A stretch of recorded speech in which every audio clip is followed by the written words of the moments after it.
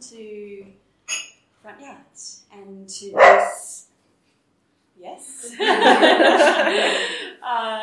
to launch and to have a conversation about this gorgeous publication, Space, Body, Habit, produced by Ira and Ilya. Before we get started, just want to acknowledge that we are, of course, on Aboriginal land every step we take here at Gadigal Wangal country, and so pay respects to elders past, present, and the custodianship of the land. Sovereignty has never been ceded, and the questions of ownership and occupation and space are still very, very present, and I think really intersect with this beautiful book. For some of you who've maybe had the chance to have a look at the book, it's a quite amazing archive of conversations. So in a way, this is an ongoing practice stemming from the book. Yeah. So my name is Sally. I am here, I guess, by invitation by these two, but I also play a little bit of a role in this space. I'm one of the janitors, which in bureaucratic speak might be a board member.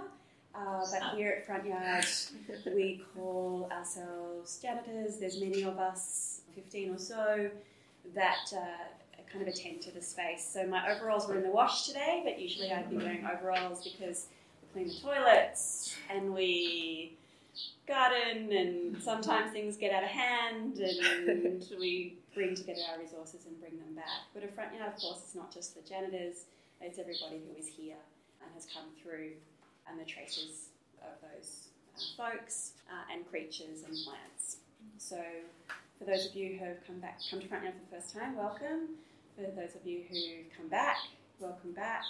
It's really great to be able to gather again. So launching into the topic of the day, I think most of you here know Ira and Ilya in some capacity. Ira is a somatic practitioner, history of being a dancer, and also a curator.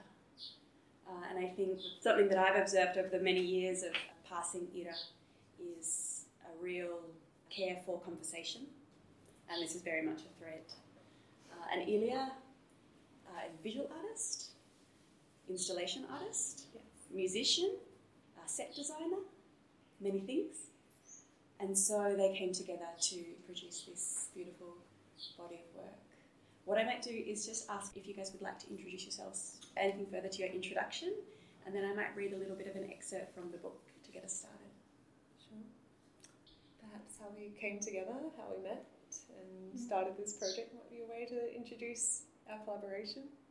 So we actually met a long time ago through a theatre performance and that we were both volunteering at, and since that time we've just kept running into each other at various events and enjoyed the conversations we were happening every time. And then last year, Ira invited me to have a conversation for her podcast with Artemis Projects, and that was really such a great experience to really dive into space and these topics of how we interact with our environment. And yeah, I think that was a spark really for then taking this project further and thinking, oh, there might be something we can explore together there. That's it.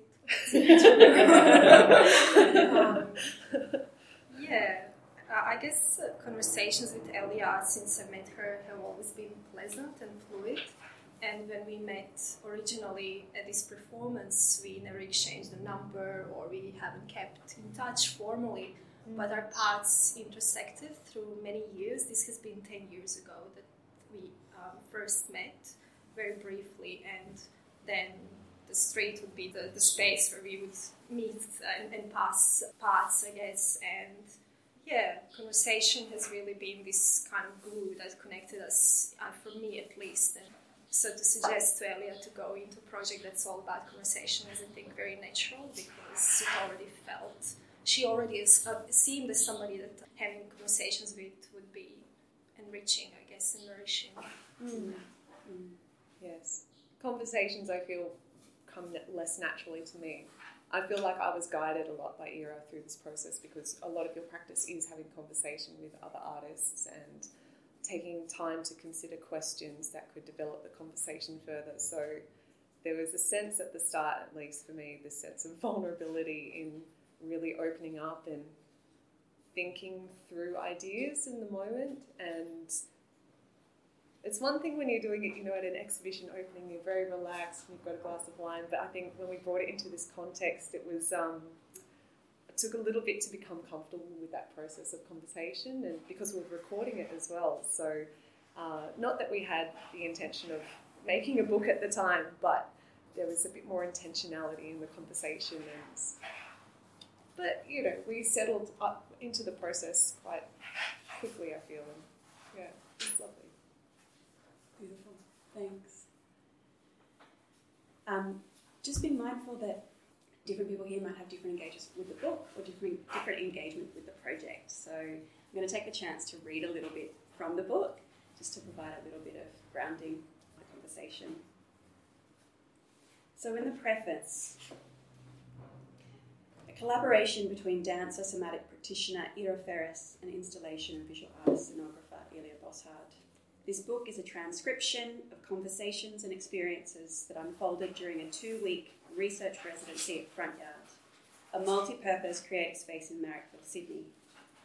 Set to explore the many ways we perceive or fail to perceive spaces, we led each other through a series of spatio-somatic and phenomenologically driven exercises that either revealed or challenged the way our bodies and minds relate to space. With the starting premise that the interaction with space is often habitual and perception of space often unconscious, we looked at ways to deepen and enhance our awareness of space and its impact on our day-to-day life. Through all these, we questioned whether focus on the visual sets a limit to perception and what happens if we shift our sense of space beyond the seen. Day 0. Pre-residency meeting at Alpha. Questionnaire on Front Yard space as a memory. Ilya. What type of dwelling is Front Yard? Ira. It's a community space. Yeah, community. I'll just leave it there. It's just interesting to me also this word dwelling, because I'm even considering how to translate that to dwell. Imagine you are in the space. What level are you on? Ground level. How many levels are there? 1 level. How many entrances are there? 2. Can you describe the floor plan starting from where you mainly enter? Oh, there are actually 3 entrances now that I think about it. So you come from the street and you open the gate door into the front yard, into the front garden, and there's a paved area in front of you. And then on your left there is a grassy area. There used to be hammocks there. There are trees, I believe 2 tall trees, maybe 3. And then you walk to another gate, and on the side of that gate is a key under the lock. So you open the lock and you get a key and you open those gates. And I believe you're opening them towards your body, so toward the street. And then, there are 4 entrances. And then you come into this kind of like little terrace area where sometimes they just have their bikes, or I don't know, I think there are some magazines there, something like that. But it's a bit like a junk area, almost. But from there you open the door of the actual house of Front Yard as a building, and you enter this frontal room that is rectangular in shape. And as you enter on the left of your body, the whole wall is covered in windows that look onto the street and onto that first bit with the trees and the hammocks and the grass. And in that room, there is a long table, and this is where people gather. And sometimes there will be monthly dinners there that they organise. But if you are there on residency, this is where you can share space with other residents, if you want. And from there, from that room, as soon as you enter, if you went to your right, you would enter a small, narrow corridor, like a hallway. And on each side of that corridor, there is a room. And these are the residency rooms. One is a bit bigger and has a blue wall and a big table in it, and a bookshelf, and a window. And the other is smaller and feels kind of cramped. Honestly, I would prefer that the first one is given to us, because I feel the other one is a bit hard to think in. And next to the smaller one is also a toilet.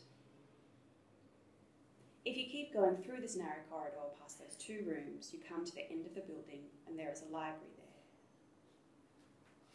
What is the total floor space in square metres? Oh God, I have no idea. 10 times 35? Maybe.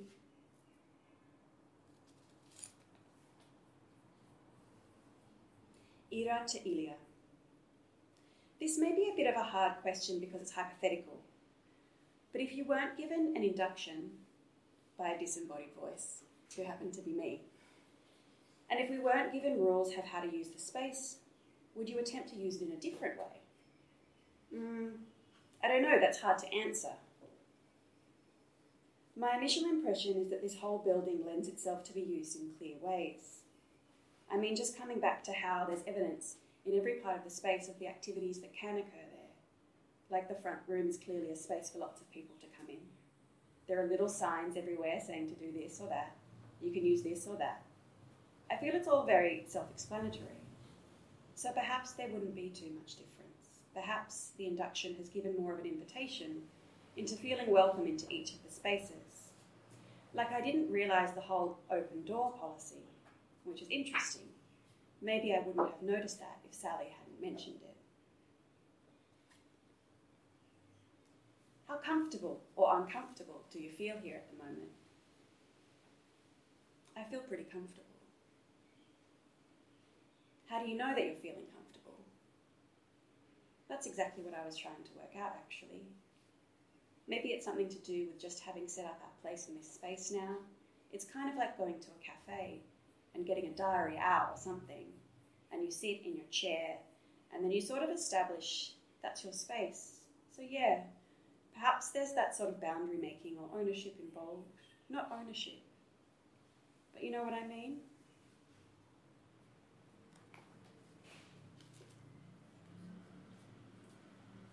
Listing the creatures we share the space with. By sight: pigeon, wattlebird, grasshopper, minor birds, small black flies, slaters, worms, wolf spider, small bee, tiny green fly, 1 millimetre, skink lizards, leaf-wrapping spider, Ida, Claire Cooper, another janitor, 2 other girls visiting front yard for lunch. Through sound, neighbours, aeroplanes, Sally's voice on the phone, pedestrians, construction workers, children at the daycare.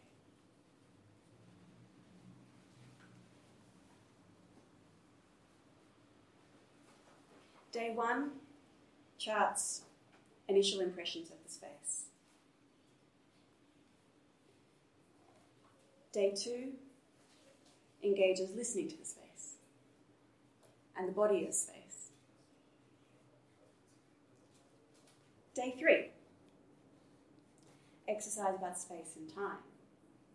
Ilia invited Ira to walk 10 metres, beginning, I think, from somewhere here, and ending, I think, somewhere towards the library. And then invited Ira to sit and to imagine 10 metres to the left, to the right, to the front, to the back, to the up and to the down. So what began as an initial encounter involved then 8 days of contemplative instruction and engagement with the space and space the concept. So, now to open it up to you two. You've talked a little bit about meeting and the space of conversation, but how did you come to undertake this project as a project, and how did you come to undertake it at Front Yard? There was a call out at another residency space in October 2019. The space is Critical Path and it's devoted to dance residencies. So putting my hat of a dancer on at that time, I suggested to Elia that we engage in this project. We shared the interest in space and the body and phenomenology of encounter with the space. I knew that.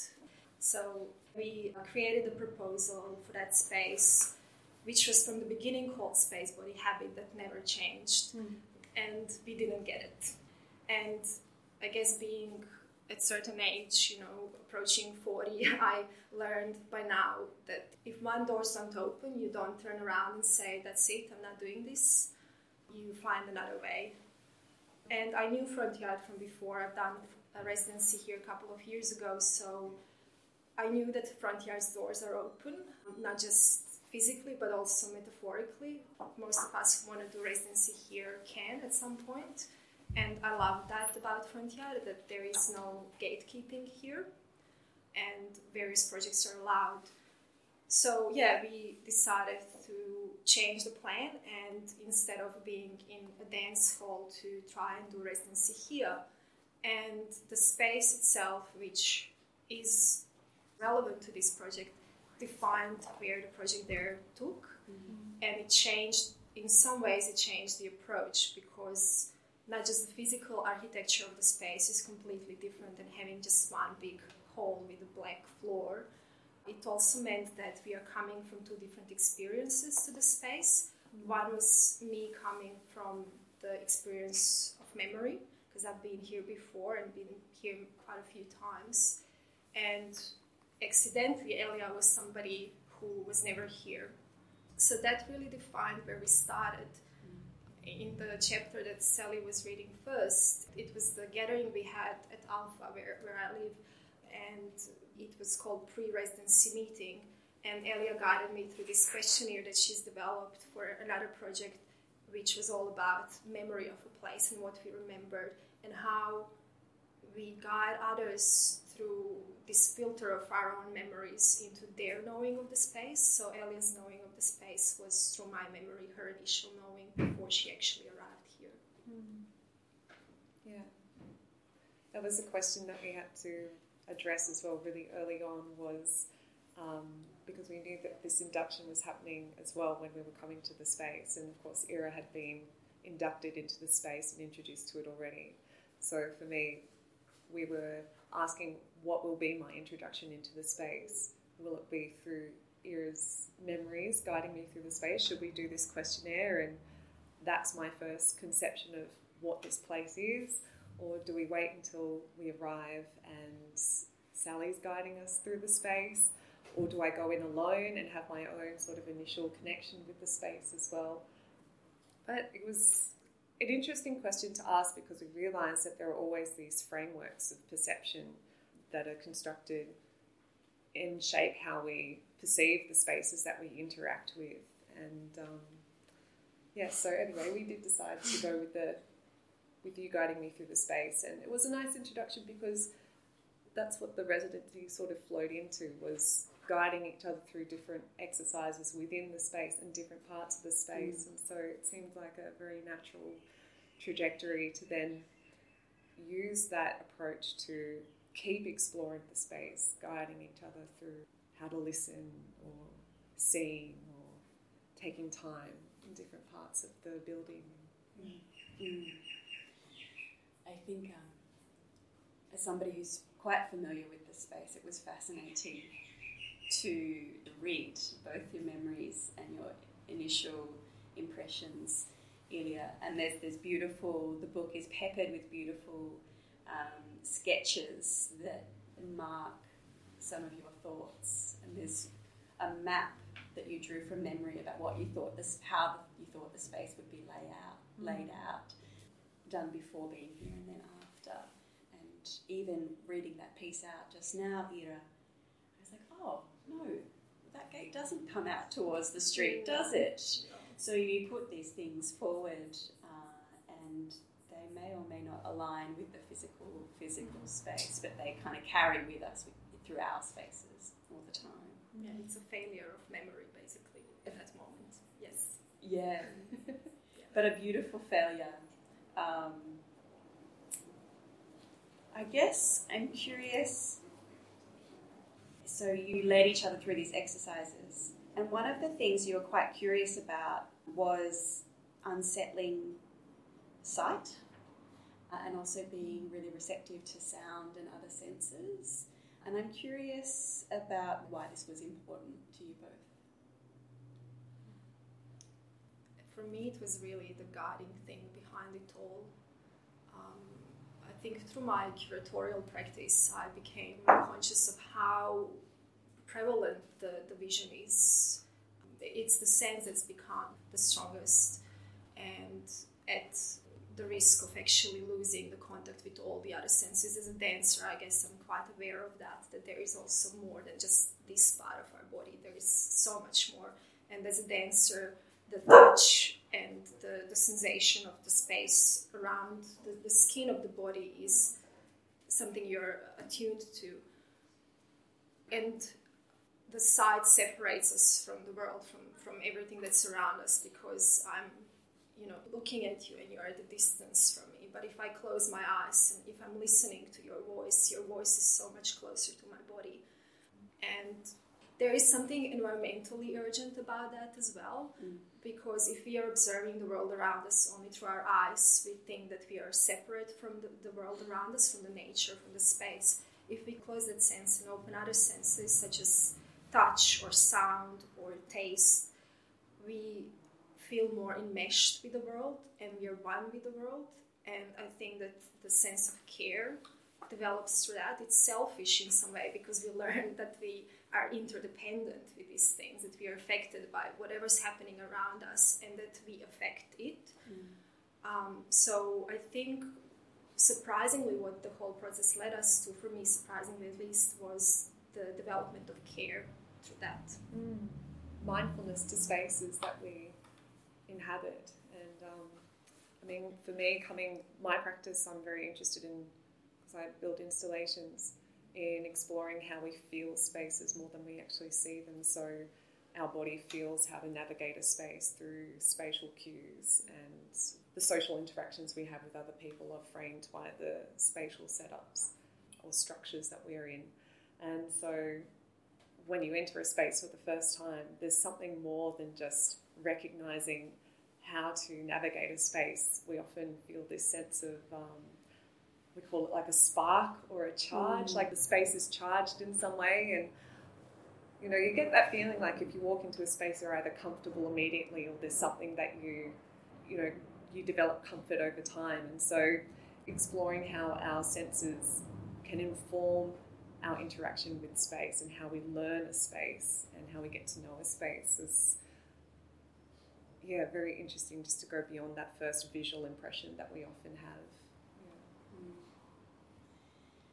That idea of care really expands towards the end of the book. And when you talk about spark or charge, in the book you're having conversations around that with respect to the language and then maybe some of the definitions around space and place. Did you want to talk a little bit more about those conversations between space and place and some of your things that came up through your work?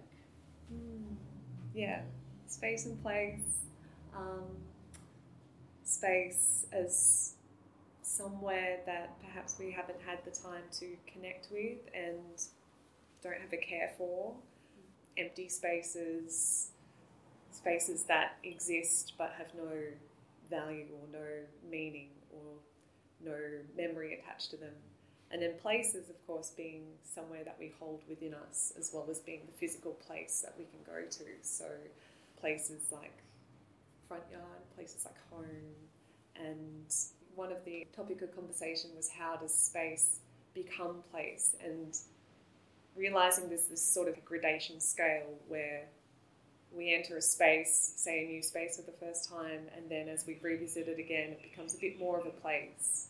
And if we keep revisiting it and keep being affected by the space, but also perhaps affecting the space and holding it in our memories and within our bodies as well, it becomes a place that becomes a part of us. And yes, I guess it's this difference between thinking of spaces as just containers that we use as a function, and then spaces that also contain us and in that sense, are places that are meaningful. We had a bit of a chat yesterday, and Elia, you were saying that there are things that you are keen to almost revisit from the time, or if there are things like exercises that you feel that you were present to them in a way that you want to shift now. And Ira was talking about now that the book is published, and it really does archive 8 days of conversation, and it really invites walking alongside or listening alongside, because you read at the pace of conversation, and the stutters and the thoughts and the laugh and the pauses. And Ira, you were talking about making notes in the margins, how in some way this is very much an archive of a little seed that was planted but is still very much kind of taking root and growing. And I'm curious, maybe Elia, to you, what are some of the things that you feel like you want to revisit, or that have stayed with you in your body? Well, there was a question towards the end of our residency which Ira posed, and I think because of the current environment with COVID and everything's online, my reaction was to immediately think of like digital spaces. So I'll ask the question again, because I'm interested also to pose this question to you, which was, do you think you could have a close friendship with someone whose home you have never seen? And so I immediately thought of how I've been interacting with people and meeting people online and not seeing them in the physical flesh, and having seen just maybe a bit of their home through the screen. And sometimes that can be a very, you just throw your computer down wherever it's comfortable, and other times it's quite a curated experience. We design our backgrounds, our spaces, to be whatever, professional, or feel comfortable in what we're presenting within our home spaces. But I feel like there's something missing in that conversation about how well can we get to know someone, have a close friendship with someone, if we've never seen their home or never seen their space. Yes, I would like to explore that further.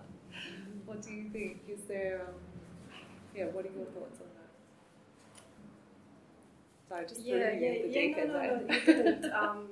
I guess I asked the question at the time because I felt that it's not possible. We can know somebody tangentially, or have acquaintances, and maybe there is a gradation to friendship as well. There are very strong friendships, and there is building of the friendship. But I think eventually, if your friend wouldn't invite you into their space, there would be something strange about that, obviously.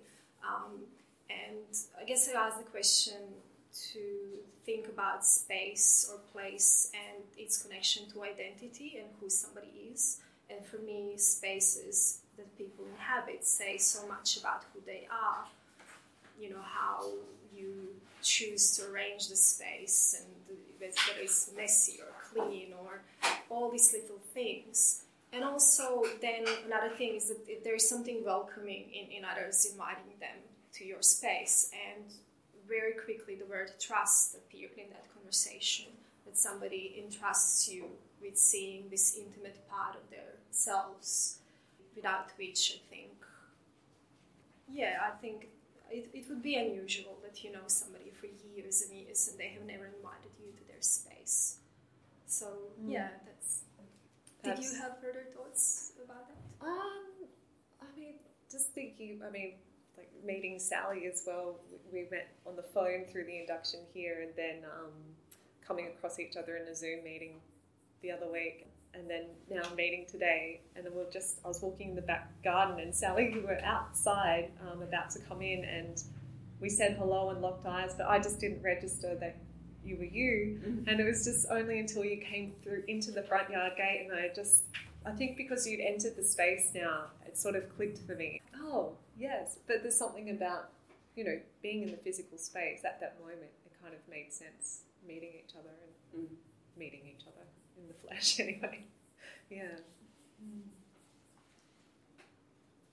There is some point in the book So at Front Yard there is a bit of an open door policy, which I think is referred to. So there are doors here and here, but you go further back and all the internal doors have been unhinged and put away.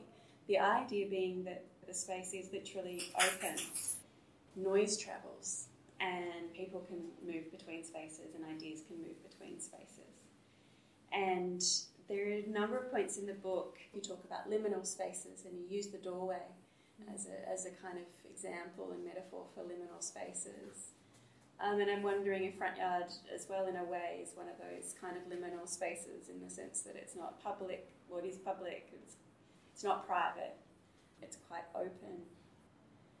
So what can happen in that liminality or the doorway? Because in the book there's also some discomfort expressed about being in that liminality. There are some things that it affords. You can sit on the stoop, or you have memories about in Italy the shopkeepers hanging out the doorway. But it's not a place that it's a place that asks questions and makes decisions, asks you to make decisions about what's next. So I'm curious if you wanted to maybe expand on that idea of liminal spaces, and how did you engage with liminal spaces here?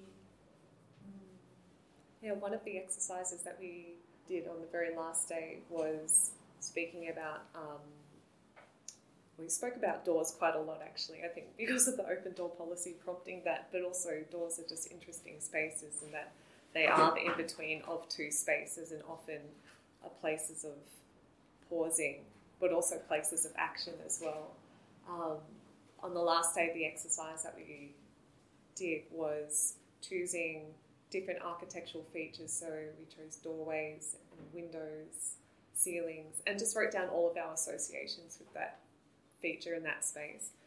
And doors was very interesting to observe just how much is associated with doorways and what they encourage in terms of our relationship with the space. And then also reading Bachelard's Poetics of Space as well, and speaking about the liminal space that a doorway is, and thinking about, okay, well, what is the door in our everyday life? And it can be that place where you sit to have your lunch and you're not fully out into the world, but you're sort of protected by your space behind you as well. And the shopkeepers, they're almost like they're standing in the doorway looking for a customer to come in, but are not wanting to be completely separated from the world by being inside. So there's not quite leaving the shop, but not being fully within it either. It's just waiting for something to happen. Yes, and it's, recently had some friends over, and I think because there were so many people in our small garden space, some friends just started sitting in the doorway between the inside and outside the kitchen and garden, and it just became this sort of like a barrier for people who had to pass through, but also like a nice social engagement, like you had to acknowledge them and negotiate the space in order to pass through that area. So there's something about movement through doorways, which is quite interesting too, but also the metaphorical sense of that as well, making decisions. Yeah, I think Elia answered this question, but in metaphoric sense, I guess, in surrealism, the doorway is always this, it appears often in dreams. It's between the wake state and the dream state, between possibilities, between future and the past. And there was this moment in the book where we reflect how it's more likely that we will stop insecure when we are going in, because the future is more immediate on the entrance, because we can actually see, we have a potential of seeing what's in front of us. But when we are leaving, we'll probably be quicker in that action, because what we are leaving to is actually not clear. So pausing at that threshold doesn't make a difference. We anyway can't see what's ahead of us. So it's the same space, physically it's the same space, but it's becomes so different depending on whether we are entering or leaving. There's a passage that you read out aloud, which is recorded in the book, from Abraham, and he speaks about the if one could examine all of the doorways that we've opened and closed, it would tell the story of one's life. Yeah, it's Bachelard. Yeah, it's Bachelard? Yeah, Poetics of Space, yes. And then it says, but is he who opens the doors and he who closes it the same person? I guess I'm curious if we talked about maybe going through one of the exercises, just so to, I guess, invite a collective body into feeling some of the things that Elia and Ira were experiencing during their time here, to invite you into sound and perception as part of the conversation. But before shifting to that, I'm curious if anyone had any reflections on the book or the project, or have any questions from those conversations so far. I thought someone else had that. No, of course, Gav. Yeah, it's very interesting talking about liminal spaces as like doorways, for instance, and also thinking about that idea that you guys were speaking about earlier, that whole, I think this is actually in the book too, something about the dichotomy between place and space, and also can a space become a place, can a place become a space? Again, the reverse. Yeah. And I'm curious to think of what, and I wonder if this is even where you would use the word liminality, but I was thinking about, for instance, theatre spaces or music halls or dance halls, for instance, places or spaces, and this is where my question comes up, that performances maybe take place in, for instance, and you might know the space, you might know that it exists, but every time you go there it becomes something different, like it might have a set in it, there might be a different story or a ballet or whatever it is. So I wonder what you guys kind of think about that, perhaps, that it's kind of, I don't know, would you use the word liminal to describe those spaces, and is it through the action of what is happening on the stage or in the hall or whatever it is, does that then become a little place on its own? Anyway, that was a thing that I was thinking of listening to you guys speak. That's a great thought. Yes, I think so. But I love the layers of that as well. Like it's the space, the theatre that you maybe have been to before or haven't been to before, and then within that there's your seating space and your relationship with the stage and your relationship to your fellow audience members, and then as you sort of settle into your chair, it becomes your place, like this is your comfortable spot, and it's that marking of the boundaries, and then of course viewing the space on the stage, or if it's, I guess there's a world building there that becomes place or different places. We talk a lot about that in theatre as well, like creating place and making really clear spatial decisions. So there's that sense of coherent place. If you've got a door over here and you can't see beyond the door, we were always going to imagine that there's a place beyond the door as well. So the space also extends beyond what we can see on the stage. It's like it extends into imaginative spaces or places. So it's interesting. And then that word becomes so interchangeable as well, like space or place, and it's not one or the other necessarily. Yeah, that's where the body really comes in. The space and the body are interrelated in that way. And there is another word that maybe I would use for this space, and it's called heterotopia. I think it's from Foucault. Those kind of uniform spaces that are the same until they become different in a way. I think yesterday we had a bit of a short conversation, and that's when I learned that this was a seed that existed in 2019, and with the idea of being present at Critical Path at the Drill Hall, which is a dance practice space, a very different space to this, and I think you're reflecting on how much that shift in kind of what was possible shifted the outcome of this, the residency in the book, because Critical Path, in a way, the Drill Hall there is this gorgeous space, hugely vacant, sprung floors, black, like very much a black box situation, and the idea of a kind of performance or theatre or production.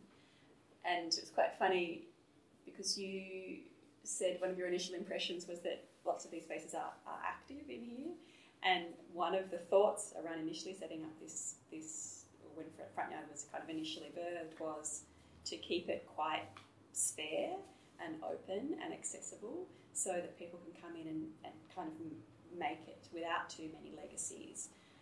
And one of Ilya's first reflections was like, oh, there's things everywhere that tell you what to do. You know, not didactically per se, but little traces or little politics or little things like that. So that was a funny... Yeah, a sense of the people who come and go from this space, because it's like, yeah, it's rich in the people who come through the community here. Whereas if we'd gone into just a sort of a blank canvas like theatre space, there's a sense of needing to perform with it and activate it ourselves and bring ourselves into the space without acknowledging the histories of other people that had necessarily come through there. But then also to bump out.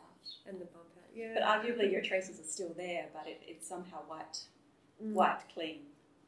Fresh again, yeah. Yeah, restored. Thanks, Kay. Was there somebody else who had... If it's okay. Of course, please.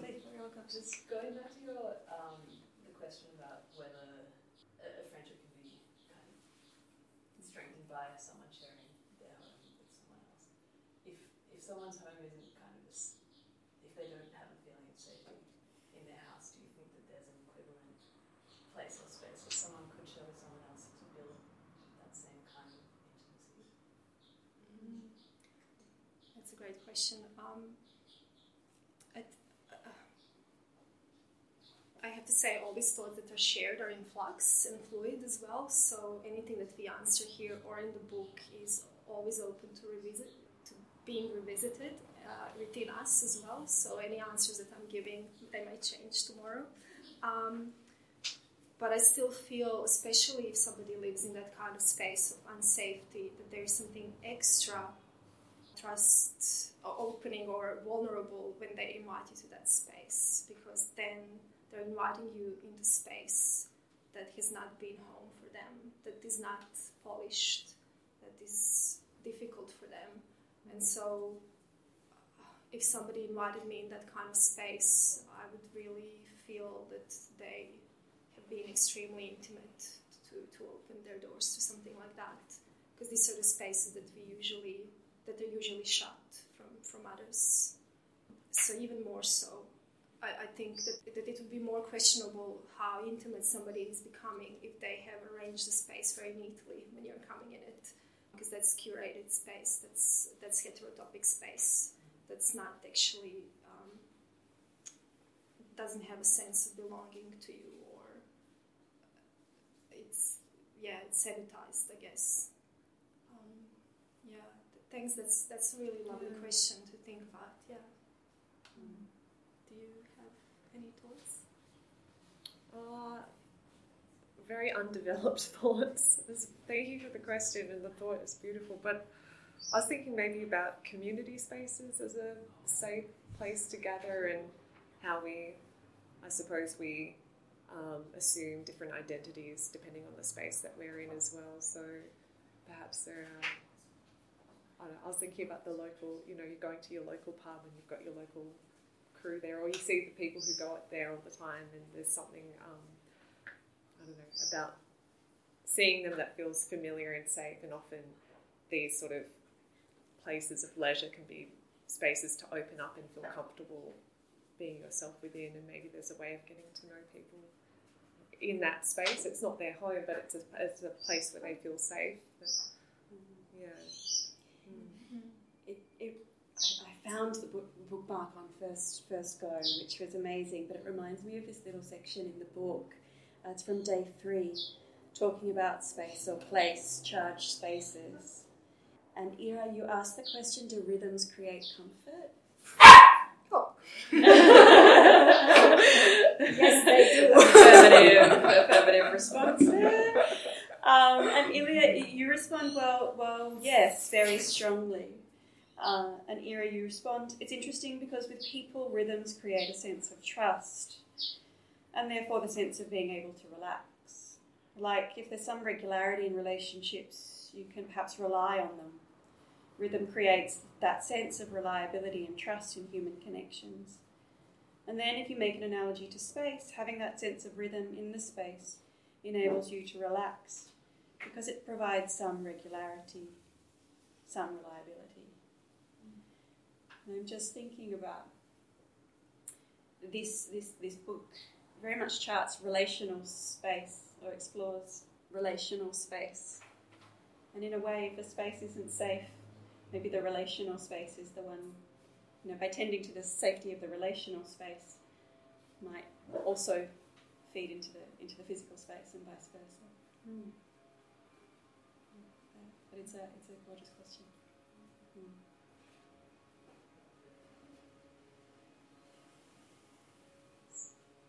Other than affirmative yeses, anyone's welcome to bark. That can be a form of conversation.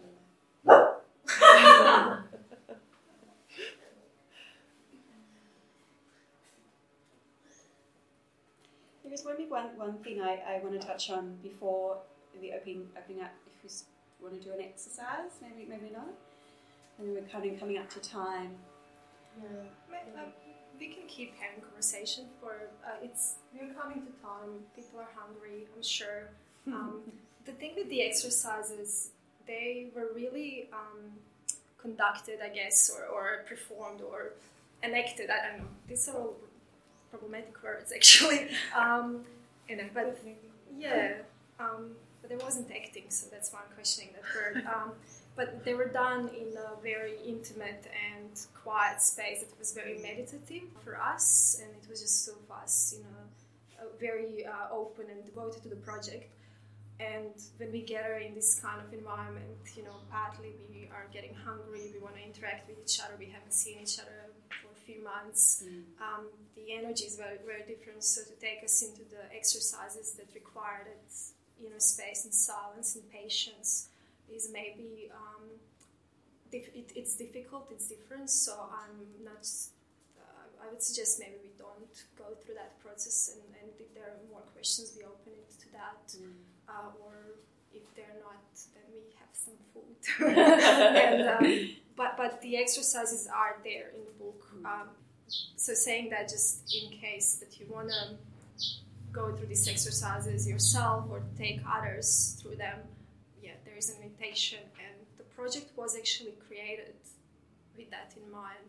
I think very early on, our intention was to create a workshop model for interaction with spaces, and then it became a book so the workshop doesn't need to be facilitated by me and Elia, but could be facilitated by whoever has the book. And also Nadia is here, and I just want to, on behalf of both of us, thank her, because one of the exercises is your exercise that we guided each other through and then expanded on. So there are lots of knowledges that are in the book that are not ours. Many exercises are expansion of things that we learned from others. As I think everything we do is, the things that come to our minds that are informed by conversations that we had before with many other people. I actually had a question about that, because I know from the perspective of seeing my exercise repeated in the book, like how different it was, because it was a drawing game that I made up and was doing in public spaces that was like bigger sort of civic public spaces when I was travelling. And so then to see the instructions repeated in a much smaller, more domestic space, a space that was very different to the scale of the body, because a lot of the bits of the activity were about, scale and distance. It was so fascinating because it felt very, some of the outputs of it looked similar, but the way you discussed it, I love that you put such detailed discussion in after the activities, about what you thought and felt through it. And it was really fascinating for me to read that about that shift, total shift, like with that activity. Yeah. So I was wondering if there were any other ones that you had experiences, I guess, where it's like your translation from whatever the original input that you'd gotten from someone else and then into what it came into in the book. Are there any other reflections you have on that process? I think for me, probably the 10-metre exercise. So this exercise, I asked Ira to walk 10 metres just to get a sense of how far that space is, and then sitting in different parts of the building, imagining as you described before, 10 metres in different directions, up and down, behind. Because when I first did that exercise, it was just at home, and I live in a small, very narrow terrace house, and I was thinking about the neighbours across, and so thinking 10 metres through that wall, I was like 2 houses over, and neighbours that I'd never met or really thought about before, and it was just bizarre to kind of travel in that way into a space that I had never considered and not even been to. But then bringing that exercise here, being a larger space as well, often with 10 metres we were still within this structure, and so and then there were also similarities between, you know, thinking down 10 metres. In my home space, you know, it's a bit more it's closer to the city, so I'm thinking like there's plumbing and draining, and it goes out to the harbour, and then here it was much more earthy, and thinking about the roots and the soils and just the difference in environment, using the same kind of measure, but then just changing the space that you enact the exercise changes your relationship and understanding of that environment completely. Yeah, Nadia's exercise really revealed to us something that started emerging from the beginning with closing the eyes on day one.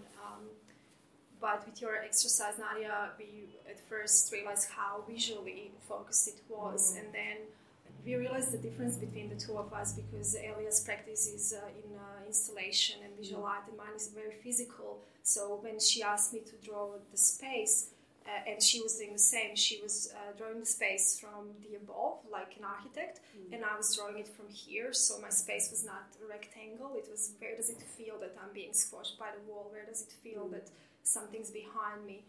And so we encountered this conversation about what is felt space as opposed to the physical space.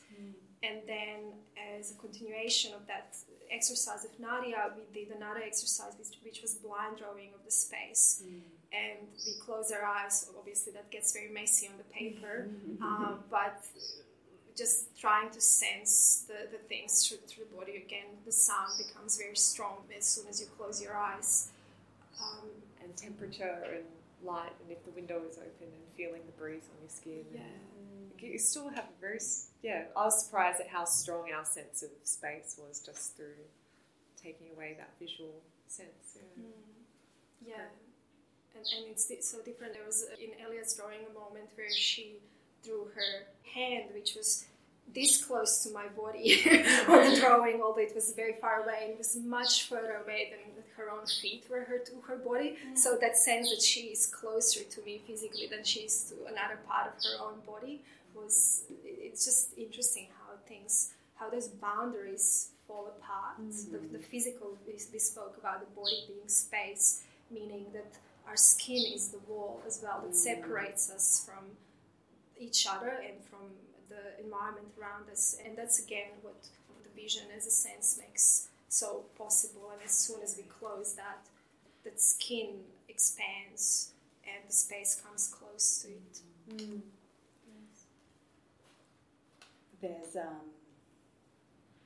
There's a couple of points where you attentively engage in those senses. One activity, you lead Ilya, I think, with your nose. So you're invited. She was invited to travel down the corridor, leading with first the elbow, and then smell. And after those kind of things, there's always a period of exclamation in the book, like, "Oh, I didn't realise how large the space was," or "When my eyes were open, sound felt distant, but when my eyes were closed, the sound was together. It was together." Yeah. I think the conversation. This is part of the conversation. I just want to finish on this concept of boundary making and identity, because quite early on, after this, you're welcome to have a look. There's a blue room, and Annabelle is currently in residency in this room. And that was the room that you were in, and your language to it shifted as the gradations of space shifted, and it became kind of the room that has a blue wall to the blue room to kind of our room. And there's these fascinating threads talking about marking and boundaries, and also possession and ownership. And I think towards the end of the book, Ira, because you made a comment just before about care, and I think towards the end of the book there's kind of a little bit of a full circle in the sense of that sense of ownership or imposition on the space feels a bit violent, and a kind of humble coming to the space and questioning entrances and exits from the space. And I guess this book is both an entrance and an exit and a gift. And I'm curious just to ask your reflections around those questions of ownership, which even very early on you were like, ownership but not quite. You know, attachment but not quite. And separating from spaces as well, passing on ownership or passing the space on as well. Yeah, sharing the space. Yeah, there was a point maybe towards the end of the residency era where you were commenting on how we came into the Blue Room and we didn't really acknowledge anyone who had come there before us, and perhaps there was something of a violent entrance into the space.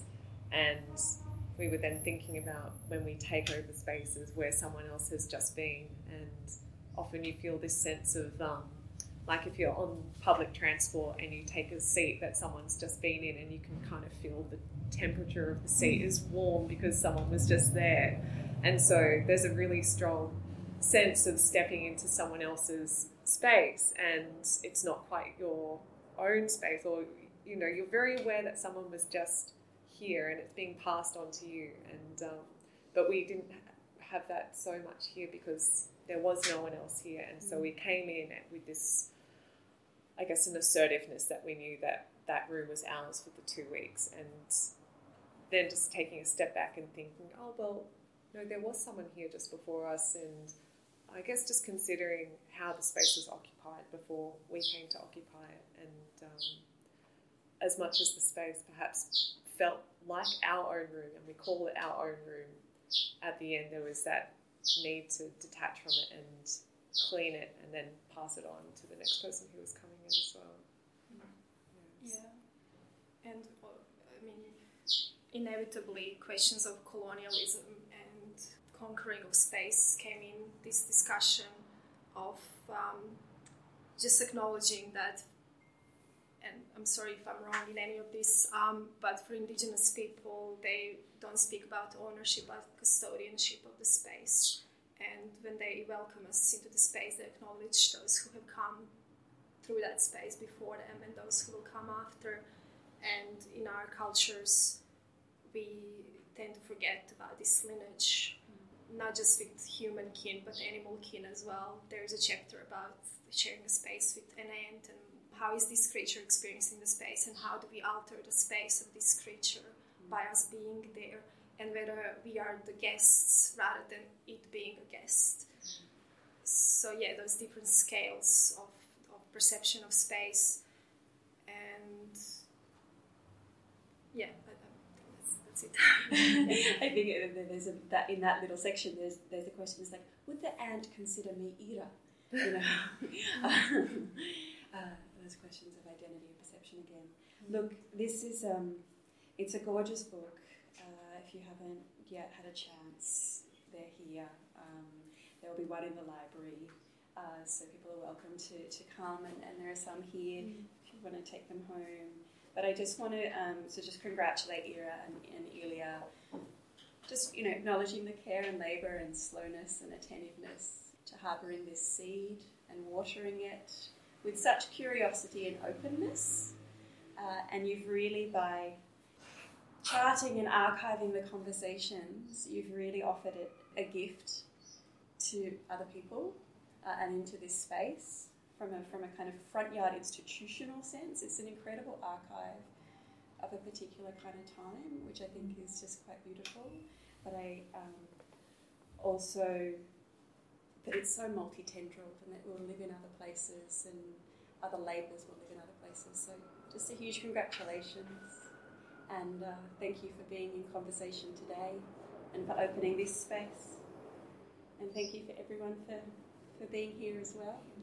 Thank you, Sally, for engaging so thoroughly. And I mean, this is like, it's actually very moving for me to see this, because the book is really, I mean, anything that we do as artists, I guess especially, is not, we don't do it for ourselves. This was always to share with others and to continue those conversations that we started. That Elia had this beautiful expression to make ideas concrete in the way that is fluid.